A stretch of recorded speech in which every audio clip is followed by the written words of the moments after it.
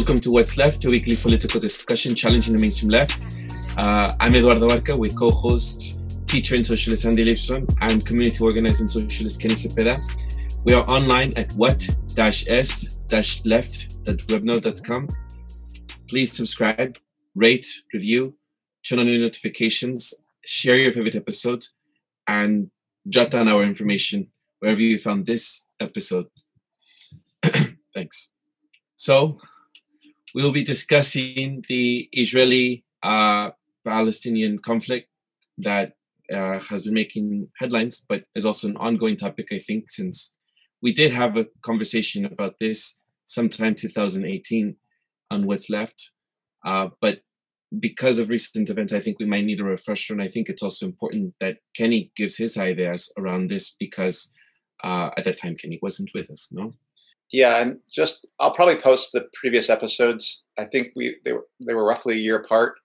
And I think the episodes we talked about how Palestinians have the right to resist, and the right to resistance in general is something.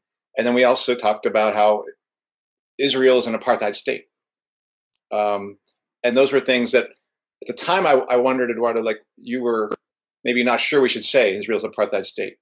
I'm not sure how you feel now necessarily, but I think those were the things that I think we acknowledged then. Would you say that's true, Eduardo?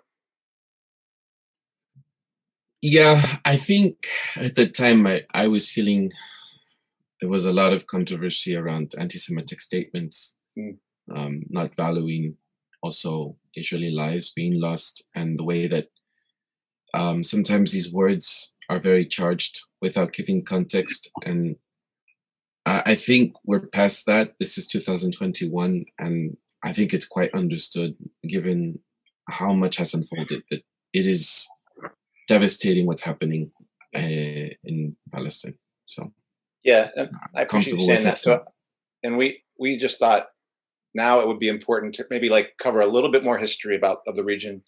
It's impossible for people, any of us, to completely cover this. We're opening some of these stories up for ourselves as well as for our audience who's listening. So do not think of this as like the complete story of the region, but we thought it would be good to talk about what's happening today in light of where the Palestinians have been and where Israelis have been and where the US and the British have been in relationship to that. And there's other forces as well, but those are, I think, some of the players you're going to hear about today. And it's a story of, I think it is a story of ethnic cleansing. It's a story of colonization, and it continues. And so the resistance to imperialism, whether that be Israeli imperialism supported by U.S. imperialism, is a just resistance. So I think we want to lay some things out about some background to that and how we got here, because everyone thinks this is about Hamas rockets and then Israel responding, and that's very limited view of what's taking place. Maybe we'll start off with our initial thoughts of why we thought this was important. Well, yeah, Kenny? Yeah, I mean, for me, often issues are discussed in isolation, and when in fact they have ramifications for the world. I'm in the field of immigration here in the U.S., and often it gets overseen. I was also born in Guatemala, and Guatemala actually plays part in this story of Israel. And so again, often we see issues in isolation. Of course, what's happening is, it's an apartheid state. It's the Israeli state, to me, is a fascist institution.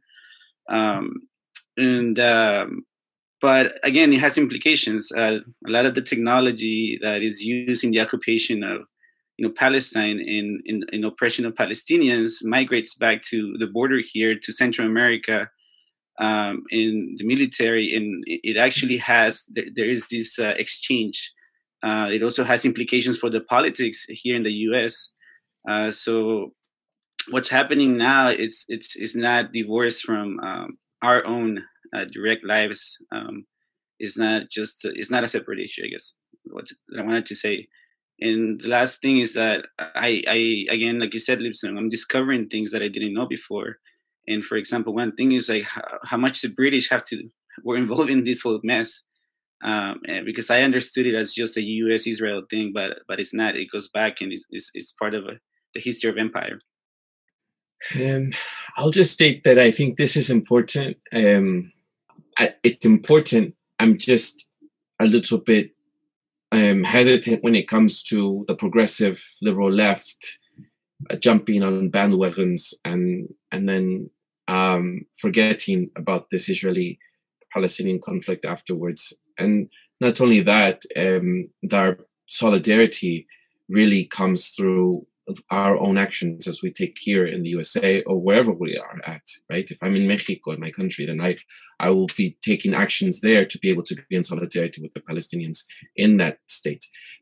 So I do feel sometimes that this conflict is almost fetishized by the left.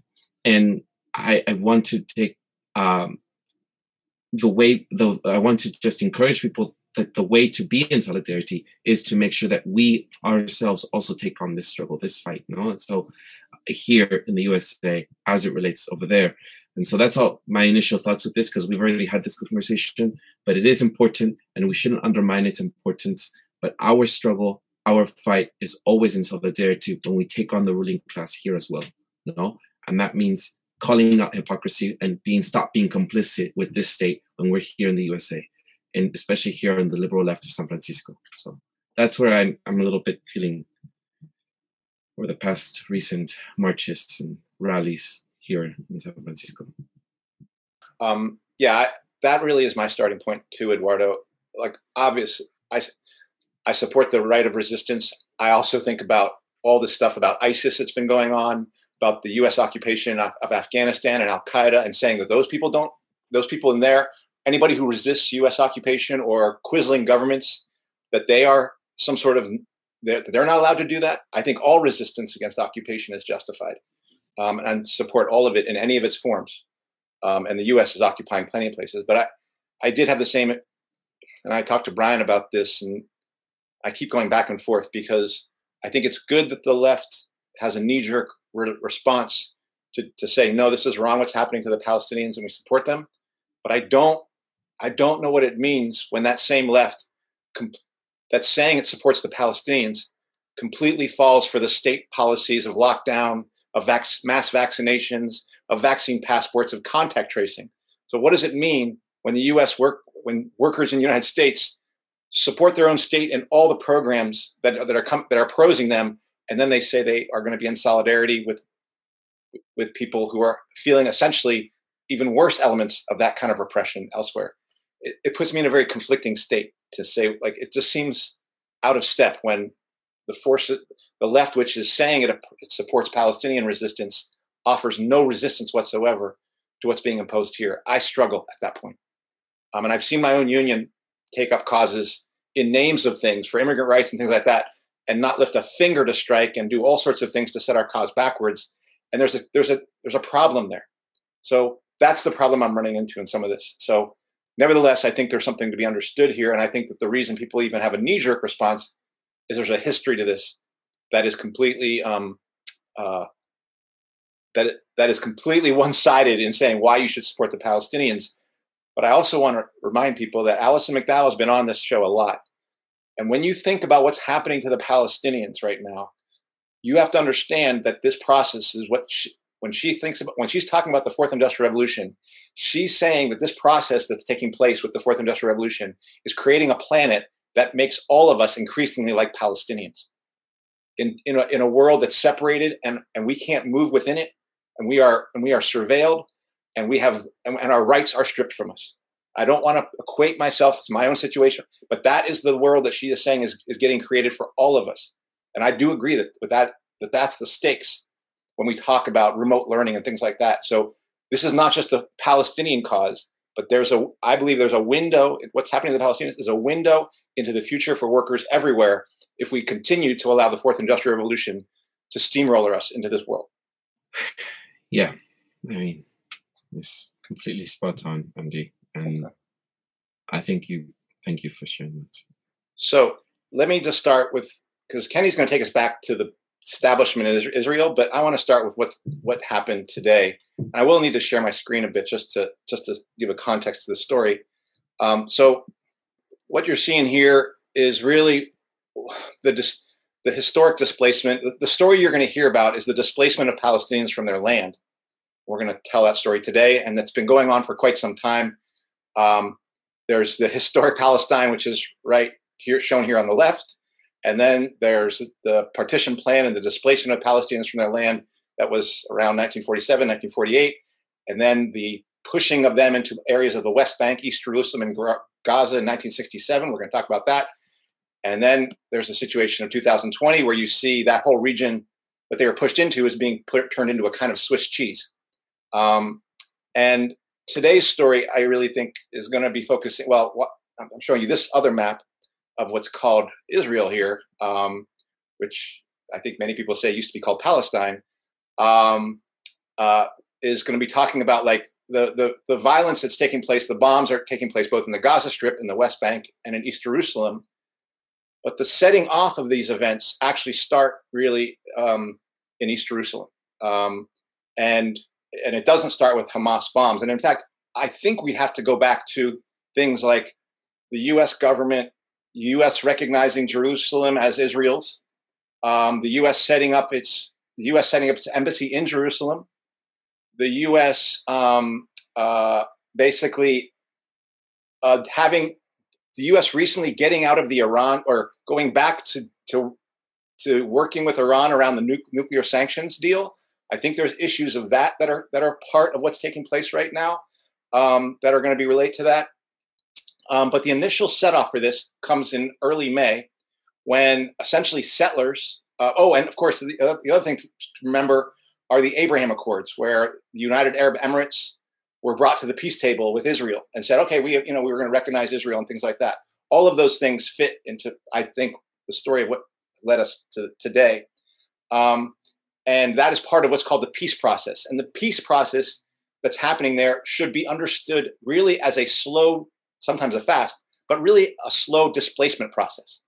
And the way it's working, and this is what's happened in East Jerusalem, is essentially the Israeli government lets settlers, or encourages settlers to go, Israeli settlers, to go into regions that are occupied by Palestinians and take their territory. And recently, a section of East Jerusalem, there were a number of families that were both legally and I would say illegally displaced by settlers, Israeli military, and the Israeli courts that said, yeah, you can go take these families' houses that they built or that were built, I think whether they were built by Jordanians or they weren't built by those people who were coming into them. So they were being displaced. And I think it was a total of 28 families of about 500 people. That was in May 2nd when that came through. And then by May 10th, and this is during Ramadan, you had the attacks on the Al-Aqsa mosque. All right. And the reason I say this is these are all provocations that took place just prior. It was in response to these displacements of the settlers. Of displacement of the Palestinians. It was in response to the attacks on the Al-Aqsa mosque. Like literally gas were thrown into the mosque while people were praying, as well as I'm going to stop sharing this. As well as rubber bullets, and then Hamas basically responded with missile attacks into Israel, and really I feel like it was provoked by Israel and once Hamas did that, then Israel came back with a tremendous response. Many people, hundreds of people have been killed. You've seen the bringing down of the towers in Gaza, and then I think AP offices have been destroyed or wrecked. Many children have been killed. It's really been a one-sided affair, and this has been called Israelis' right to defend itself. So that's how it's being justified. So this again is a story in miniature of the pushing out of Palestinians from their land, them responding to try to do something about it, and then Israel coming back with a heavy blow to say, no, this is going to happen. So then we talk about. Do you have not the other slide, Andy? Like you're not going to go there? I saw other slides. There were other slides, but if you want, let's go to it and we can see if there's anything in there that you thought was worth. Hold on. Yes, I think so. I think this is an important slide as well. Okay. Mm-hmm. What do you think is important to say about that? Well, it's talking about how the Palestinians have been separated over time. It's giving the figures that we need. Yeah. Yeah. And this also shows the number of people who are like really affected by this. There's roughly 7 million Jewish Israelis in the region. There's roughly 7 million Palestinians in the region. And about 5 million of those are in these occupied territories that you see in yellow, red, and green. And almost 2 million, not quite, maybe 1.8 million, are actually settled in this orange region up here in Israel. All of them don't have the same rights as Israelis, which is why it's an apartheid state. And you definitely don't have rights in the regions of the West Bank and Gaza to move out of those regions, even though you might work out of that regions. And your access to water is different. Your access to education, your access to housing. You can be taken out of your housing anytime. You can be told you can't get to your job. This is all controlled by the Israeli government, saying since you're not Israeli, since you're Palestinian, you have less rights than Israelis. And the only other one was here. This is sort of a summary from, and I'll post this. This was a report by the Human Rights Watch going over why it basically says Israeli is an apartheid state that is committing genocidal acts. But this kind of gives a summary of some of the restrictions and attacks that the Palestinians are facing. This is land confiscation. There's a recent viral video of a Brooklyn Jewish Israeli and taking over a Palestinian home. Yeah. And I think we should post it. I think if I find it, I'll post it so people can see it. It's just really harrowing how this Israeli just comes over, is looking at some territory, and says, just begins to examine it for his own territory. And there are Palestinians there saying, "What are you doing? This is our land." And he said, "Well, I'm going to take it because if I don't take it, someone else will." Jacob, you know this is not your house. Yes, but if I go, you don't go back. So what's the problem? What are you yelling at me? I didn't do this. I didn't do this. But it's easy to yell at me, but I didn't do this. You are stealing my house. And if I don't steal it, someone else is going to steal it. No one is allowed to steal it, يا عمي. I mean, it's just, there is land confiscation by Israeli, the Israelis, not even by the government, it's just by citizens of the Israeli state trying to take over land from families of Palestinians. And there's also lots of videos as well that I think we should post on just bulldozers going over Palestinian homes as people are watching their homes being bulldozed. No? Here in a remote part of the West Bank, Israeli bulldozers have been hard at work demolishing most of a Bedouin village. The result is that 73 people are now without homes, half of them children. The Israeli army arrived at 10 a.m. and began an operation to demolish our homes without any warning. This is an operation in order to evict people from the area, but we are not going to leave. This land is Palestinian. Israel claims it is a war zone. Among the structures that were destroyed are tented homes, latrines, solar panels and animal shelters. The only thing that remains here now, or I should say the only one, are goats. The Israeli army confirms it carried out this demolition and says it was because the structures were illegal. So I think it's just quite clear what really is going on here. So. Yeah. And Biden has talked about these acts, not just the recent attacks, but in the past. He's saying they're completely justified. And he even says that Israelis' recent violence is not disproportional, it's completely justified. The United States fully supports Israel's right to defend itself against indiscriminate rocket attacks from Hamas and other Gaza-based terrorist groups that have taken the lives of innocent civilians in Israel. And that has been the U.S. record here, is to both justify it and give cover for it when the United Nations plays a game of acting like it's trying to stop Israel. I would also say that that's a fake as well, but the U.S. plays its role in making sure that nothing is done to stop its most important ally in the Middle East from doing what it wants to do. By every president, it seems like, because it's not just Biden, it was also Trump, and before that as well as the presidents before that in Clinton's administration, it has been ongoing. Right. And Trump did the only thing which was inevitable, which signed off the agreement to have finally from Tel Aviv the embassy over to Jerusalem, something that Obama had just signed off not to do at this time of his administration, but never actually said, no, this is not what we're going to do as a country. We're not going to send that. So. But the Senate recently confirmed that they will continue to have their embassy in Israel on a vote 97-3. So, there's not.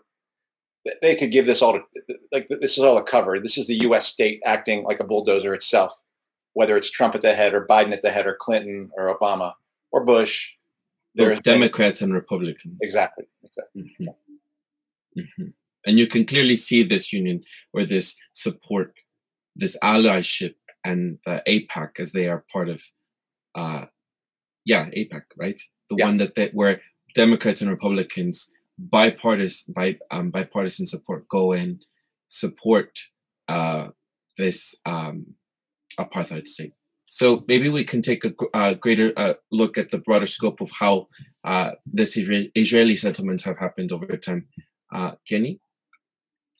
Yeah, so I took a look at the history of where the notion of the Israeli state began, and I was surprised to see the British involvement basically after during World War I with the Balfour Declaration, where they basically promised the creation of a Israeli state, a nation state within the bounds of Palestine, and this is a promise made during World War when the British are still fighting the Ottoman Empire. They haven't won the war, and they're already promising land, and they are promising land to different people, actually. The French, the ruler of Mecca, to the British themselves, to the Israeli Zionists, the people that want to create a nation state, a really political state, right?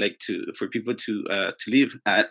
And so then the war is over, and in 1922, the British themselves have a mandate to rule over Palestine, and this is the preamble to basically what the persecution that starts happening in Europe of the Jewish. And obviously, in Germany, the Nazis start persecuting Jewish people in Eastern Europe. But it's important to note too that the British themselves and other European states don't want Jewish people in their countries. They have very restrictive migration policies. The British themselves are concerned about the fabric of the British society. Anti-Semitism growing supposedly. They're concerned about labor, too many workers coming to England. They're concerned about assimilation of the Jewish people.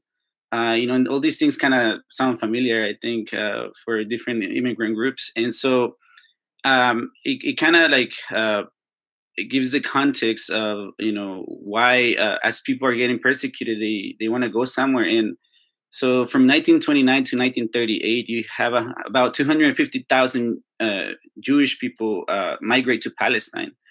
And you start seeing militant groups, Jewish militant groups, fighting for a place of their own in Palestine, and with some British support. But actually, these Jewish groups are fighting both Palestinian groups and the British state for the right to create, to continue migration, basically, and eventually create a nation state. And so the British themselves clamped down on these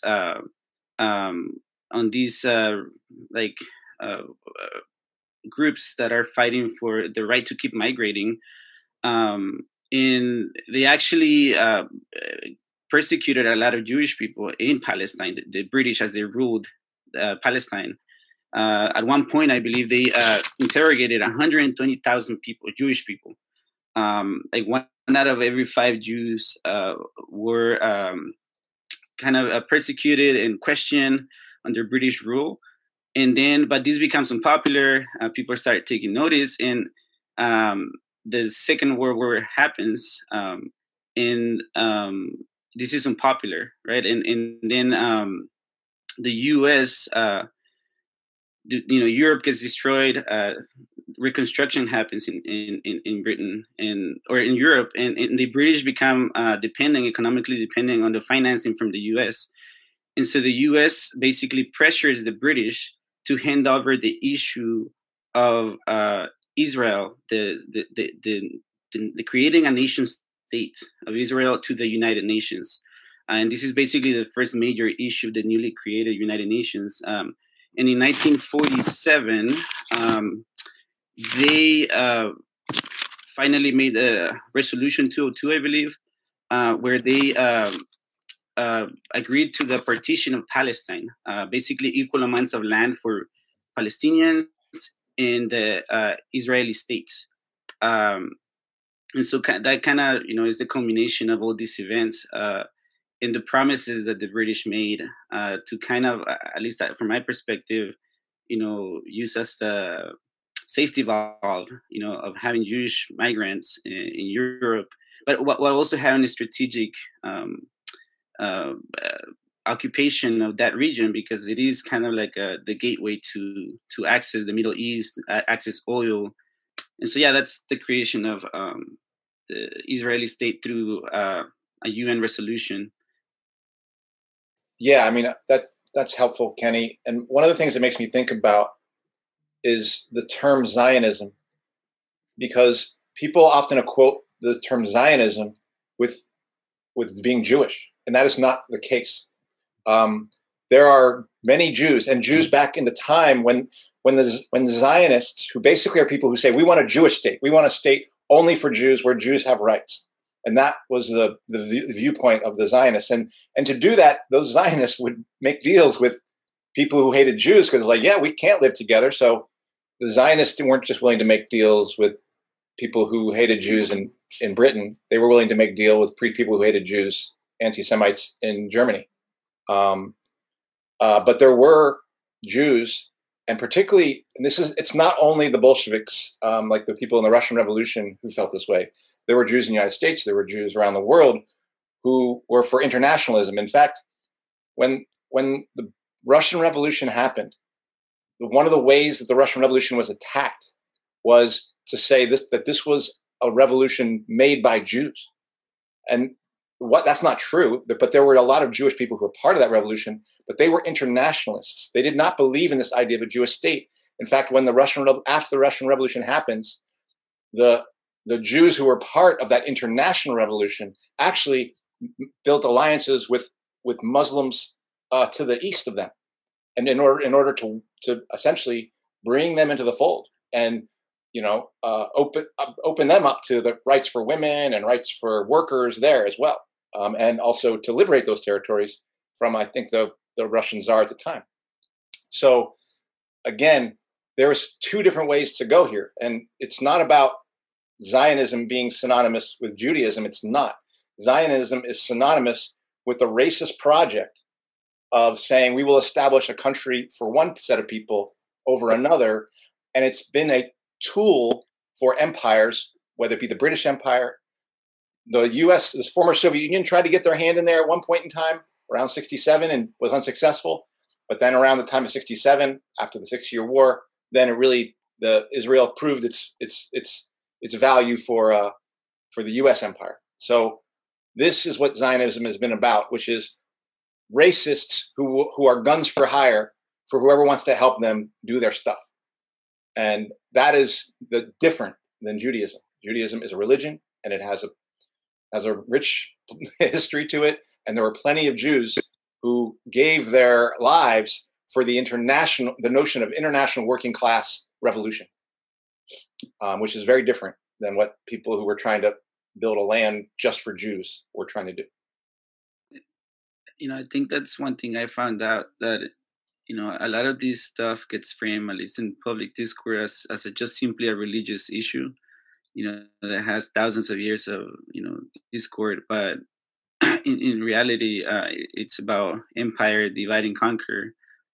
Because prior to, World War I, basically, from what I read, people were coexisting, right? Like 80% were Palestinians, like 15% Christian, and like 5% Jewish. And they actually like intermingle, learn about each other, and like they had they observed different holidays together. And it was until the empire got involved that they created separate institutions for the different groups, and that's where a lot of the discord starts happening.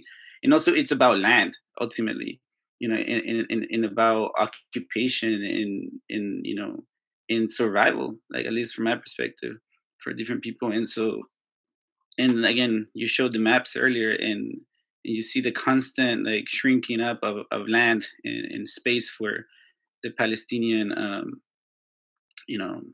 people, which are also not all Muslim, right? Palestinian is not a religion. It's basically a group of people that inhabit. There is a Christian a minority, Palestinians, and so it's not all like again, it's not this Muslim Jewish thing necessarily. I think even with our own explanations, I think we're going to have not refer anything by our links, but people should do their own research on this, because it's very,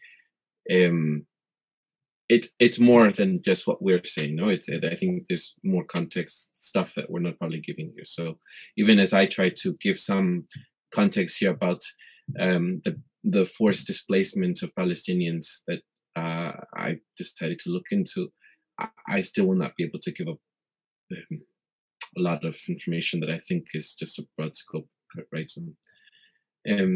So my contribution to this will be in the form of some of the things that I have found from the this resource called Forced Displacement in Palestine and Israel, from a resource that is, I'll link to our episode notes from the American Friends Service Committee.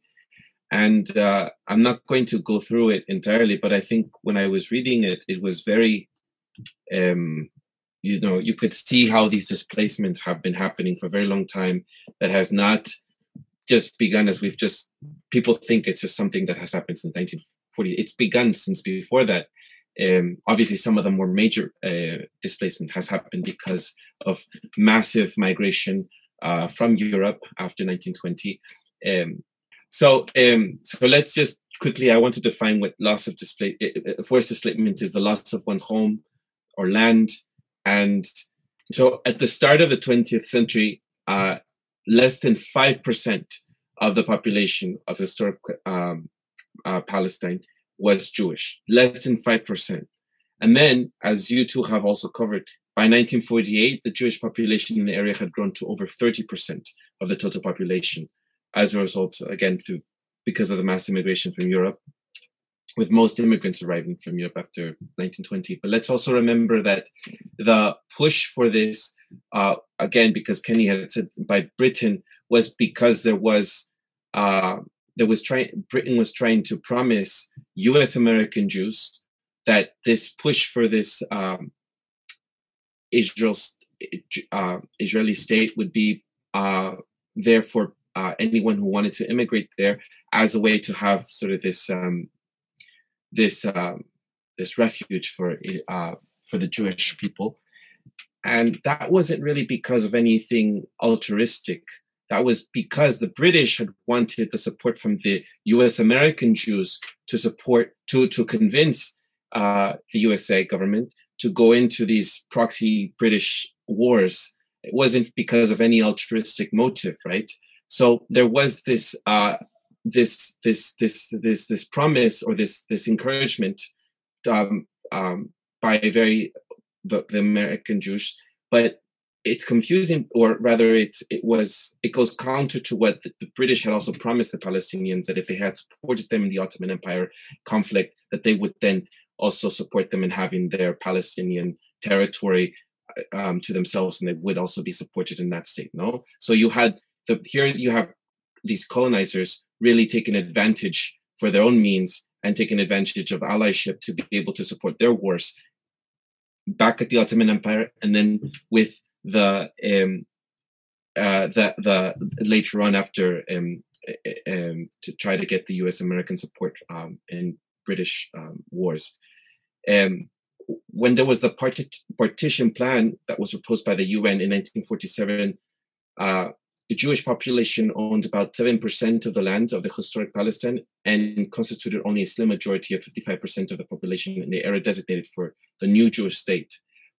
And there were, even before that infamous date of May 1948, and here are just a few statistics I'll give. During the 1947 and 1948, Israel systematically demolished 531 Palestinian villages, not homes, like villages, entire villages inside the area that became Israel.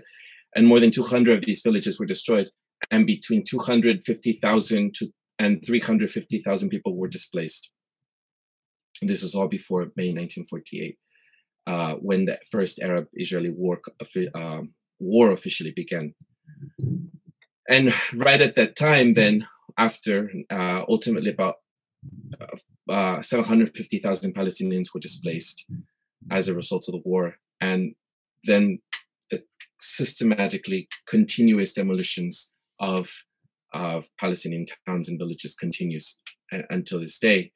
That has continued to this day, as we're seeing through demolitions of people's homes, and even with the viral video that I just showed. This is just one example of many Israelis taking over Palestinians. I want to say that any form home demolitions are the leading cause of forced displacement in the occupied Palestinian territory, and these demolitions come in the form of whether they be administrative or punitive, or just military and land clearing demolitions.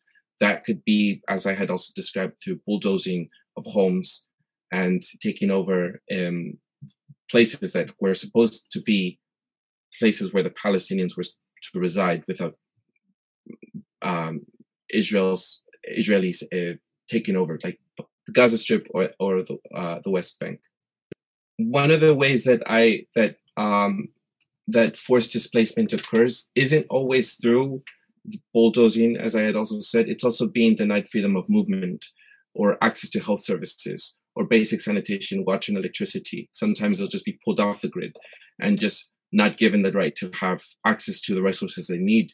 And they'll be eventually pressured to move out by taking people off the grid, and even taking over educational facilities and religious institutions. So that is not, so the Israelis won't necessarily say, well, we didn't push anybody off, the land just sort of cleared itself. But if you take people off the grid, then what happens is people are not able to survive in this specific area. And then that's how Israelis move in. And the borders just keep getting, they keep moving into the Palestinian designated area that the Israelis have given, and keeps crossing over that, to the point where now we have as an open prison on the Gaza Strip, where people are not even able to have a lot of access or movement outside of that place, because you have Egypt on one side and you have the Israeli, I don't even know how to say it, and is it Israeli territory? Because it's still Palestinian historically, their land. So I'll just say the Palestinian current territory that there is. And when you look at the West Bank, at that as well, people either, as the border kept crossing and being displaced, you had a bunch of Palestinians moving into the Jordan area, but then even that created conflict, because the Jordanians would then also move over the Palestinians to specific areas as refugees within their own territory. You have a situation where the Palestinians are basically, I don't know what's going to happen eventually, but they're just massive refugees outside and on their own territory being displaced, that you're going to create obviously these tensions that we have today, because you're eventually, it's like a pressure cooker. The more that they keep the walls keep closing in, these borders keep closing in, they're going to spill over, and that's why we have these conflicts today. And the resident rights are being revoked. Even the Palestinians who live in designated, or the Israeli state, are monitored, surveillanced. They're not allowed to move freely, and even when they go through border checks, it's a daily harassment if they go to work or if they go to schools. The daily lives of Palestinians is one of, that reminds us a lot of what happens in South Africa. I want to say too that so a lot of these occupation of land is not that international laws actually are binding, for empires, imperial powers, but a lot of these occupations are illegal in international law. And the reason that the Israeli state gives often is that that the Palestinian state is not a thing, that they don't exist basically. And so for them it's fine. And so they don't, international law is not really binding. Resolutions don't really do much. Maybe I'll give a current figure as of right now. There are, according to some estimates, there's as of 2019, more than 5.6 million Palestinians have been registered with the UNRWA as refugees. And there has it's a continuous displacement of the Palestinians. And those numbers are predicted to go higher now that Israel still is getting a lot of support from major players such as the USA and European nations. Yeah, and I think, Eduardo, you were the one who was saying that the British also made promises to the Palestinians as well as to the people the Jews who wanted to establish Israel, correct? Yeah. Go ahead. No, go ahead, Andy. And I think that's interesting to me, because I think about the United States and the Kurds. Mm-hmm. I think about the United States and Iraq, or United States and Iran. Playing countries against each other, playing an ethnic group against each other. Oh, we'll support you in your cause in this part of northern Iraq, but when we're allies with Turkey, the Kurds in the south, no, we're not. This is how empires work. There is no deal made with an empire that works out well for an oppressed group. Now, I understand now people would say, oh, well, it worked out well for this set of Zionists. It's true. There are people who got very rich off that.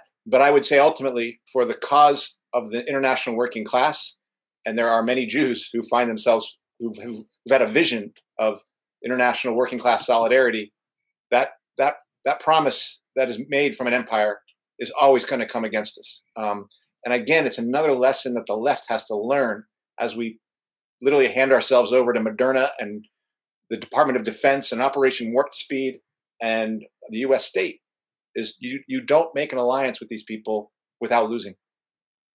Yeah, and even promising the Jewish people, right, a national home didn't even come out of a generosity. I think it's important that yes, that I had mentioned that, Andy, but it's also important to understand that a lot of people think, well, the Jewish were also being given a home because they were being persecuted, whether they also were displaced in European nations because also they were, scattered about Europe and not necessarily having, one nation for themselves. What happened to their nation? So it's understandable why some people would say, well, they also deserve to have their home. They also deserve to have their status as people that also have been persecuted for a long time. But it didn't come out of generosity.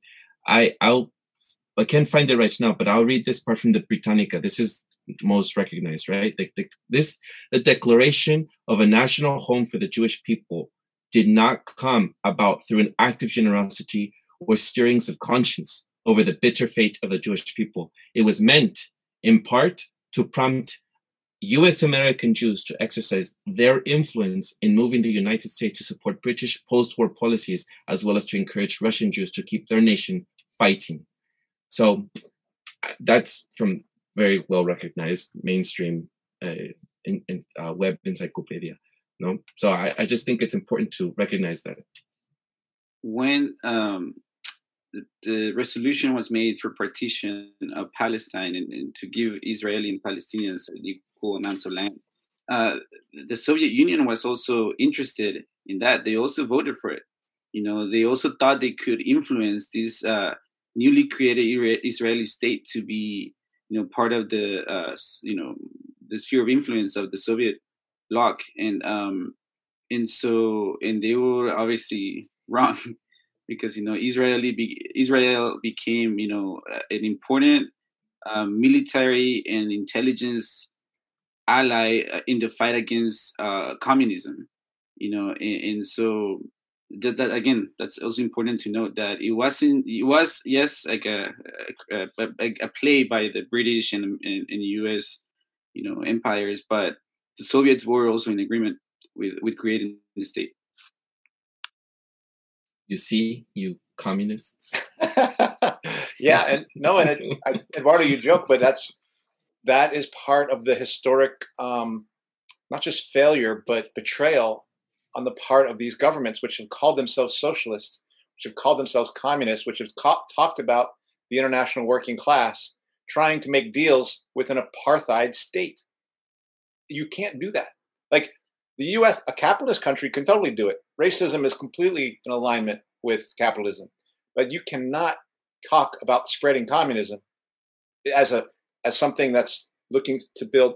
You need anti-racism, you need anti-sexism. You can't talk about spreading communism and then cut deals with Israel, which was what the Soviet Union was trying to do, and it exposes the fraud of calling that socialist.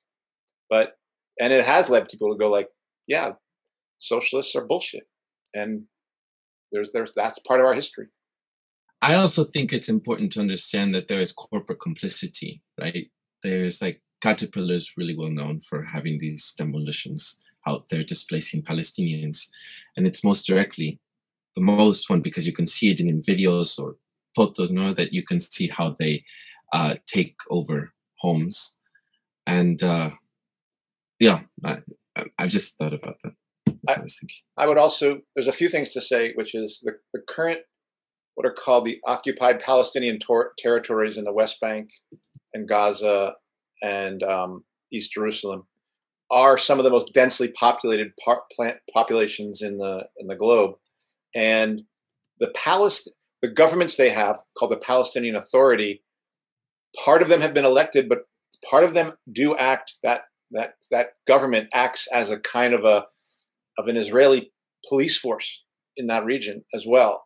And that has been there are political divisions within the Palestinian cause. There's the Fatah and Hamas. And Hamas has historically been more militant, and I don't know if it's more independent. I don't know. But that's the way it's portrayed. But there are a lot of problems with the political leadership of the Palestinian movements. And of course, they've often looked to other Arab states as like helping them, but they've been played by those Arab states.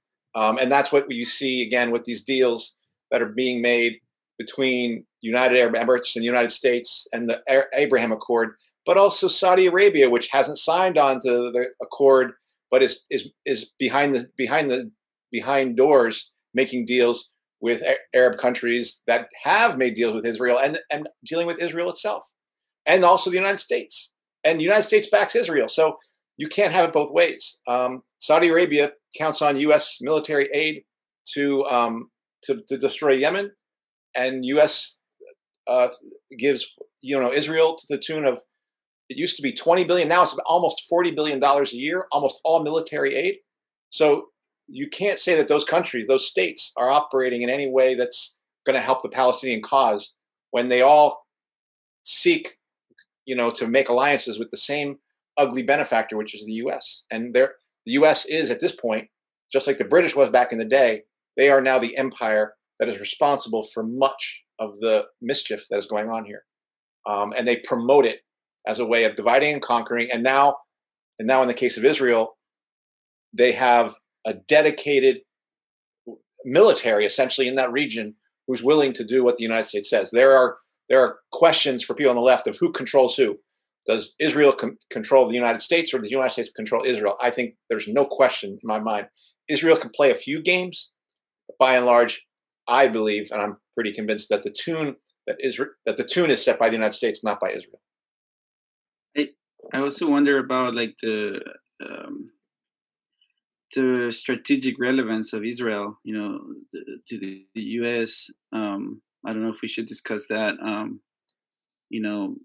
As to why is it important to keep propping up Israel regardless of their actions. I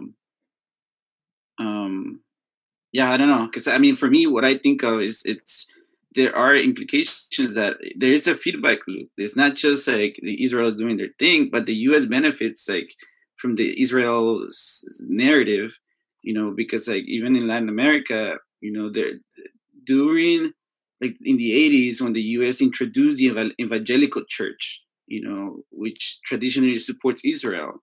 There is breakfast prayer groups that influence the presidents of Central America, for example. I know that for a fact. Guatemala was the second country that supported the move of the U.S. embassy to Israel. Declaring basically Jerusalem. So declaring Jerusalem, the capital of Israel. And so in Guatemala, has a strong evangelical influence. And so there is this feedback loop that galvanizes support from other countries. And like there are historical ties too. Where Israel supported Guatemala in a fight against the British, actually. And so my point is, and we know that also has an influence in elections here. There is a sector of the population here that, supports Israel.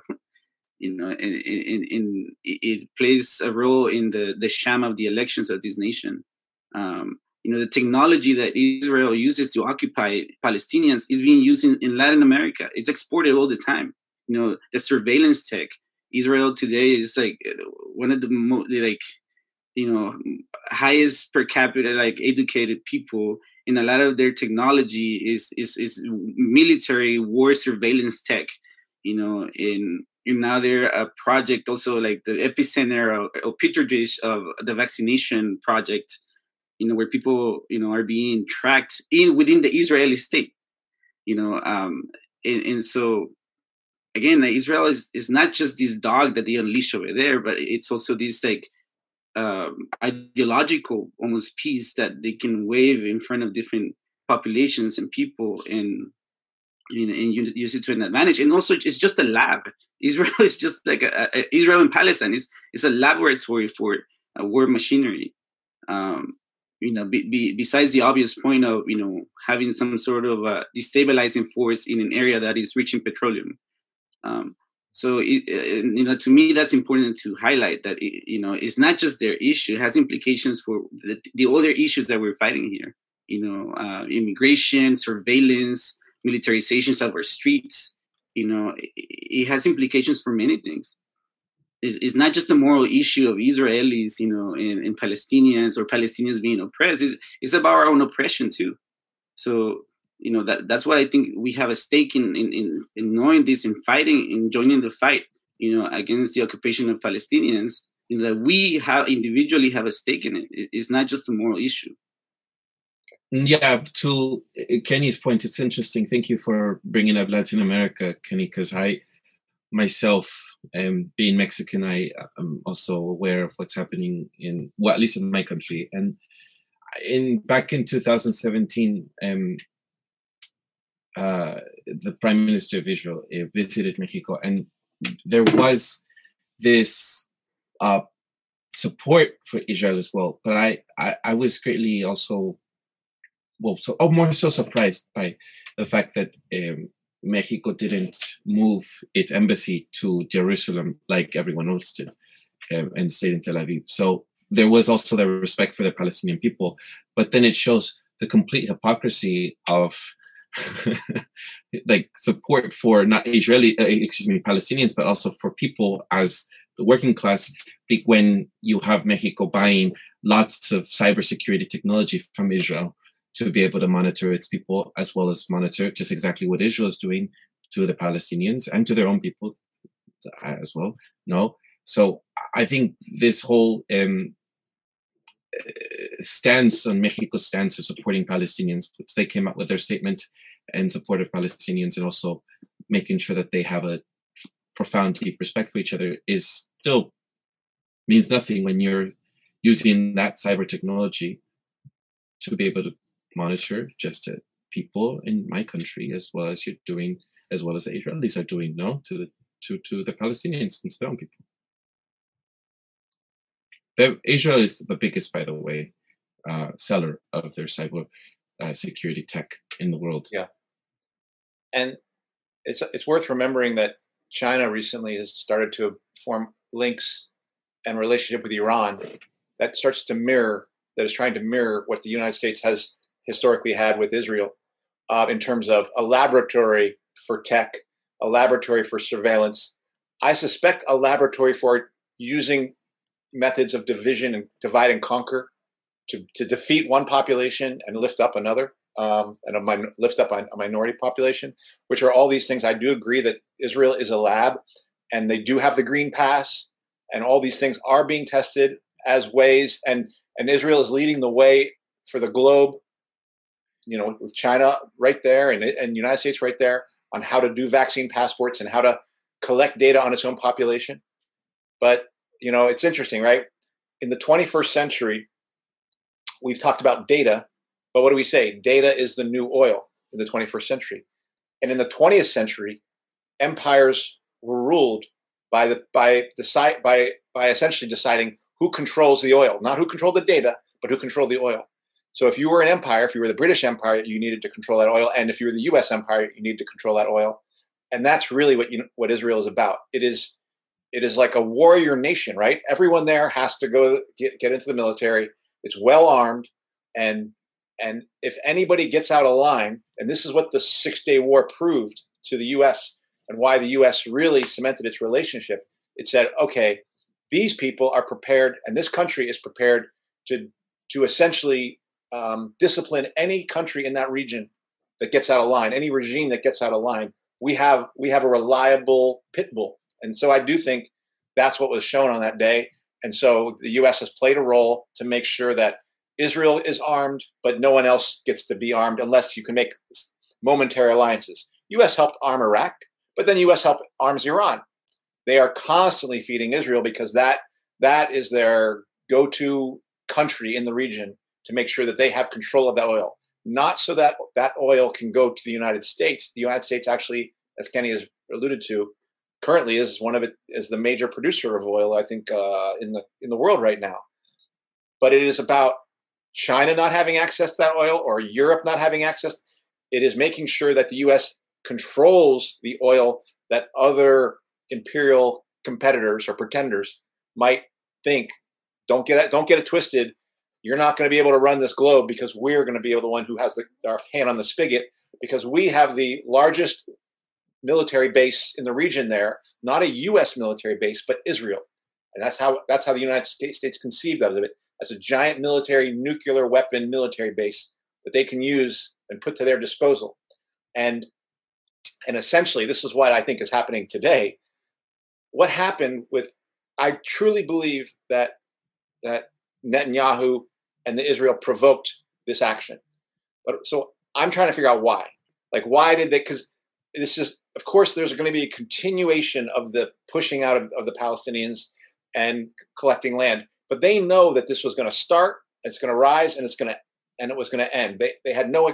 This is not the beginning, I don't believe, of a long-term war against the Palestinians. There's a ceasefire right now, but I do believe this was a message to the United States in the context of the U.S. trying to make a new deal with Iran and possibly making a deal with Iran without sanctioning Iran for having relations with Hamas and Hezbollah and things like that. I think Israel is attempting to say, don't forget who you count on as your go-to power in the region. So I do believe Israel's making a play here to say to the United States, don't make an arrangement with Iran that makes us uncomfortable, because we are going to make the life a little difficult for you. We're going to make it uncomfortable for you here. And that's what I do believe has happened, because as soon as this started happening, you saw Republicans come out and basically say, we've got to stop dealing with Iran altogether, as a part of it. So that is my understanding. Essentially, not only is there the racism of Israeli apartheid, but again, you have these people's lives being played with like toys for bigger political reasons. I'm not saying I know what that reason is, but I don't think what happened was just like an accident. It seems to be a provocation that was made by Israel, and they seem to keep pushing and pushing and pushing until Israel was the Palestinians were going to have to respond, so then they could come back. And I feel like there was an interest there. My sense is that interest is to force the U.S. hand to get out of what it's trying to do with Iran, but I'm not sure. I think that's a good assessment. I think there are conversations with other NATO nations around this, and I think that is sort of not what Israel would want for their territories. They don't want to be any sort of negotiations with Iran. So I think it's a fair assessment. I thought about that as well. I just don't know. I don't personally think. I think the relationship between Iran and the USA has been so severed. Severed is the word. Severed. That I don't know if it will go along, but we'll see. But I agree with your assessment. First, I think this would be a good opportunity for us to share our final thoughts on what we make of all of this, and how also we think we should proceed, or what we could do in solidarity, or whatever reflections we might have from our conversation here. Because we shared our initial thoughts and also what we've also looked into. But I don't know if this might be a good moment for us to discuss what should we do as a people that live in the USA, far from the Israeli and Palestinian conflict. I think I'll add a little more to what I had said and initially to this episode, which is my support, and my support is for goes to the Palestinian people. It goes to also the workers in Israel who are also being surveillanced, who are also being used and being pitted against other workers such as the Palestinians, because I think that if the Israelis and the Palestinians actually work together, I think that the Israelis and the Palestinians could really defeat that ruling class that's doing all of this, just pitting workers against workers. And I have said this in the last episode, I think, and I really do look forward to a time when we can work through our differences, even here in the USA, so that we're not being pitted against each other and we're not being divided, such as I'm seeing clearly what's happening in this country. But as I had said in the conversation we had over the phone, Andy, I got bothered, I got upset by seeing many progressives, liberals out there on the streets during these past marches showing up for Palestine. But how do I say it without venting, without also making me, I'm still hurt by some things, but not showing up for workers here, not being in solidarity for people here, such as families, such as workers. In the very recent cases, the reopening of schools, but it's in the service industry, it's in the medical industry, it's showing solidarity with all of our workers here. That's how you can show support with the Palestinians. It's being in allyship with your own fellow workers here and not being complicit with the state and trying to cause this massive surveillance on us as workers, as people, by helping and supporting the ruling class here in the USA, by doing the work of them and signing on to negotiations with tech. I mean, I don't know what people don't get about that. We criticize Israel for having this massive surveillance on their people and the Palestinians, but we're not afraid of our surveillance here and being complicit with that and allowing that for that to happen, not only onto our children, onto us as well.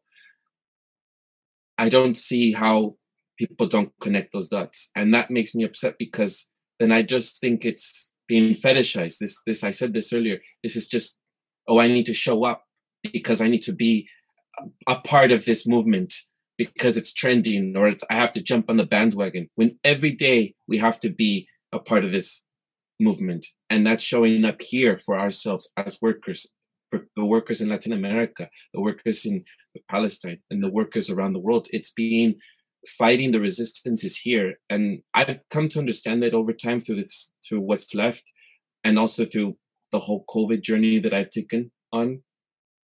And maybe we'll talk about that another time. But I don't want to dismiss what's happening there, because it's important, but so is what's happening here is very important. And, we see in the socialist panel, which I want people to look at, that right now it's a very politically isolating time. And it's mostly because there is this sleepiness or this complicity, right? But the sleepiness of doing everything because of what we're being told. And I think it's important to see how that we shouldn't be dismissing, even though it might be a little vague sometimes or ambiguous. I don't think it is always about what's happening with COVID. I think it's important to note that even Anthony Fauci had just come out in this bombshell news that, he doesn't dismiss the fact that this virus, and this, I want YouTube to state, like Fauci said that he is not convinced that the virus has come from came naturally, and doesn't dismiss the possibility of having leaked from a lab.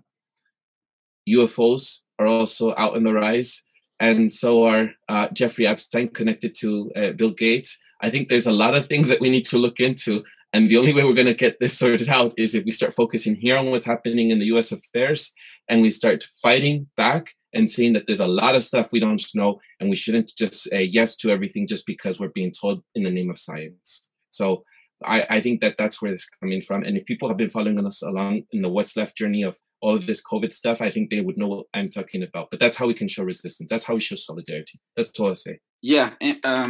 Empires go to war to the degree they can control their domestic populations. That's in my mind. And, what's happening to the Palestinian people, of course, is repulsive. But, we can't forget that our destinies are interlinked. I think that's something that we need to understand, like with international workers, any oppressed people in the world, our destinies are interlinked. And so for us here, I think it's just basically rephrasing what you're saying, Eduardo, is that we have to understand that the only real solidarity we can provide to any oppressed people is to fight our own ruling class. The most vicious ruling class in the world, the most vicious ruling class the world has ever seen, the most genocidal ruling class the world has ever seen. And so, yeah, of course, we have to understand that, some of us here are going to have to refuse, loading the weapons. Some of us are going to have to refuse, doing the bidding of the capitalist class, our capitalist class that, have strings everywhere in the world. But again, we have to aim for the throat. We have to go for, our own ruling class. And I understand the well-meaning, intentions of people, but if your fight is not personal, I don't believe you can provide anything substantial. It's flaky. It's, it has to be, you have to be fighting for yourself. And we've said in other episodes, in common association, because we have a tall task to fight the most vicious ruling class in the world. We live in a very militarized society. Surveillance is exponentially rising. the digital prison that we're going to be subjected to. It's moving fast before we're even blinking. And so we have to understand the insidiousness of all these things that come together to create a world that I personally don't want to live in. That a world that I think is way more damaging than anything that this quote unquote pandemic can do to us. And again, the fight is not just for now. It's it's for the future. We are in a building time. We have to kind of reformulate and build the foundations of a movement, of a fight. But again, let's not forget that our destinies are collectively interlinked. The imperial project that has put the Palestinian workers into this situation was based on oil, was based on controlling and getting access to oil, and then the markets through that and things like that. And that same project is the basis of the immiseration of the U.S. workers, right? Of U.S. workers in this country. And that is how this, to me, that's how this is linked, which is that project of claiming control of oil. And of course it's profits and markets and things like this. But that is where Palestinian workers who went on strike, who have actually gone on strike now, like that's one of the things they did to fight what's happened. About 1.9 million Palestinian workers in Israel went on strike and shut down their shops and shut down their works and didn't go to their construction sites. And that was Muslims and Christians and atheists, but Palestinians. And that had an impact there. And it was seen by it was reported, at least in the region, as like something that was fairly unprecedented, not done since the Second Intifada. And the reason I say that that's so important is that's what would have needed to happen here, but in relationship, not just to the U.S. going after oil and having strikes to stop the U.S. continued occupation of Afghanistan and of Iraq, but in its new project of collecting everyone's data. That is now a new frontier for our empire in terms of what its plans are for immiserating the populations around the globe, whether that be in Africa or in the Middle East or in South America, but also our own population. And I just don't believe that if workers are not prepared to fight that here, then they have no solidarity to offer someone else. And I've always said about our own union, a union the workers who are not prepared to strike for their own cause can offer no solidarity to anyone. All they can say is like, oh, I believe in your cause, but we can't give you anything. We can't actually give you anything in that struggle because we're not fighting ourselves. And that's the situation I really do feel the left is in and U.S. workers are in as we essentially topple backwards and accept lockdown, accept vaccination, accept contact tracing, accept Moderna and Pfizer and J&J with their jabs, and saying Black people have to get in line for that, students have to get in line for that, colleges are going to tell you, if you're a working class accepting that sort of prison, then you have no solidarity to offer Palestinians who are facing the constriction around their own prison. The only fight you have to give them is fighting the prison that's being built here. And if we are successful, we can extend the resources of that fight. But if we don't even wage the fight, then the only thing we're giving them is sentiment. And sentiment is really what Alexandria Ocasio-Cortez is giving right now. Sentiment is what Bernie Sanders is giving right now. They're trying to rebrandish. Like, they all told us to vote for Biden, which is a giant betrayal of the working class. And many people on the left said we're going to vote for Biden, which is, again, a giant betrayal. So now what they get to do is they get to kind of like, well, I'm not with that centrist section of the Democratic Party, which is doing that. I'm going to make some statements about apartheid. I'm going to make some statements about the Palestinians. And they get to refashion, like they get to put out their little card that says, here's my little, I'm part of the left card. But it's worthless, it has zero meaning. And really all it's meant to do is to hide the fact that in their case, they're not going to wage any opposition. In fact, they're going to continue to back the forces that are continuing to build the cages on the border, that are continuing to prop up empire in the Middle East, and that are going to continue to back up Israel and go against the Palestinians, even as they say, I'm against Israeli apartheid. So that's a fraud there. And unfortunately, a left which is not challenging its own ruling class in its own attempts to build a surveillance state and using Israeli as a kind of an experimental lab to do it, then that left has no solidarity to offer the Palestinians, because the Palestinians are actually fighting the ruling class there. We're not. And we're unilaterally disarming as we stay remote, because we can't go on strike. All we can do is log off and log on. And the longer we stay in this remote digital world, and the farther we go down that road, the less we as a class will be able to offer any class, any other part of the working class internationally, any sort of solidarity. And that's exactly what I think the U.S. ruling class has in mind, which is you won't be able to fight us, and you won't be able to help anyone else in that fight, because we're going to continue to build this prison for you.